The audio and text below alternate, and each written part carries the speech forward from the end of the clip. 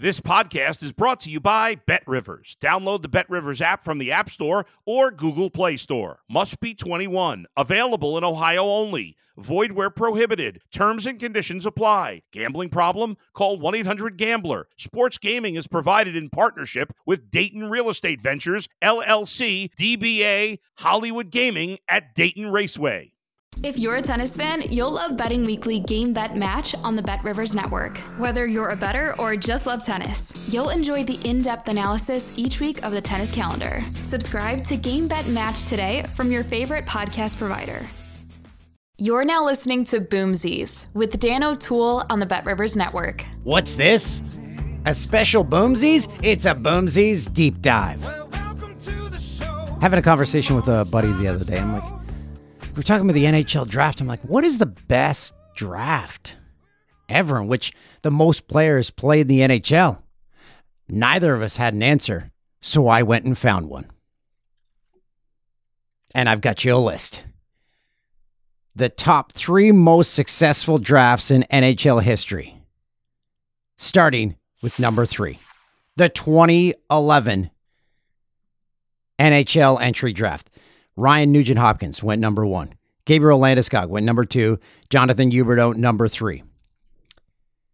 Of the players drafted in that draft, there were 211.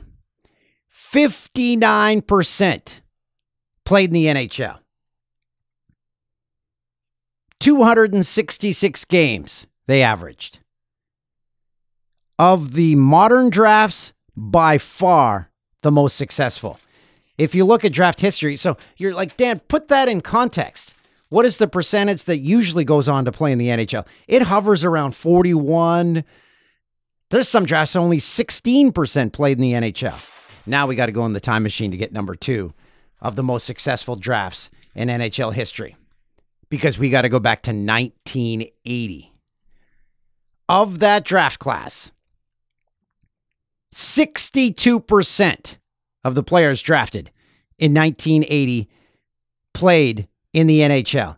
And it's a staggering amount that actually accumulated a large chunk of games. 363 games on average that draft class played in the NHL. Paul Coffey was in that draft. Yari Curry, Bernie Nichols, Steve Larmer, the pride of Peterborough, Ontario, also in the 1980 NHL draft class.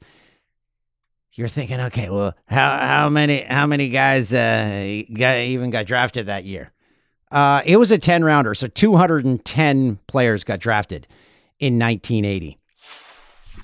Okay, so the most successful NHL draft in NHL history. You might have some problems with this, because it was the year that the NHL and the WHA merged. It was the Wayne Gretzky draft. Wayne Gretzky, not drafted. Peter Pocklington owned his players' services contract, and Gretzky knew if he waived that contract, he would have to play with Colorado. So he did not waive the contract, so Wayne Gretzky was not drafted. The year would be 1979.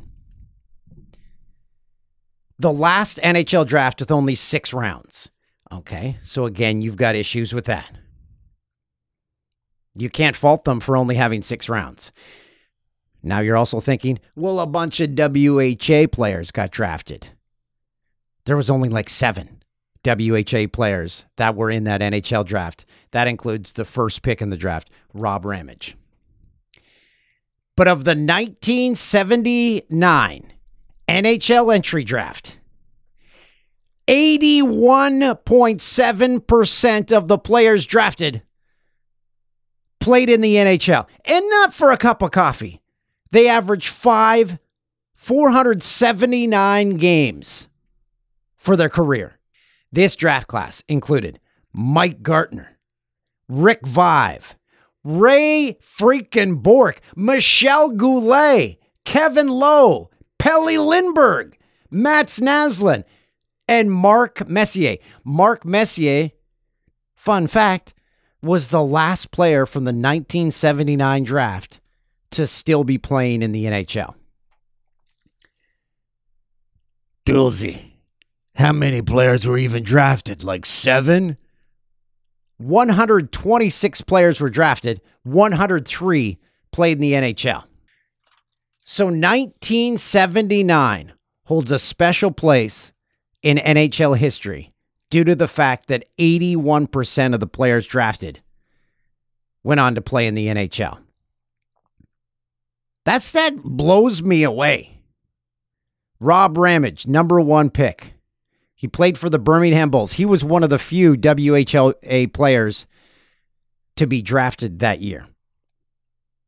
It was also the first year that they lowered the draft age. So they took on some risk by lowering it, and guess what? It succeeded.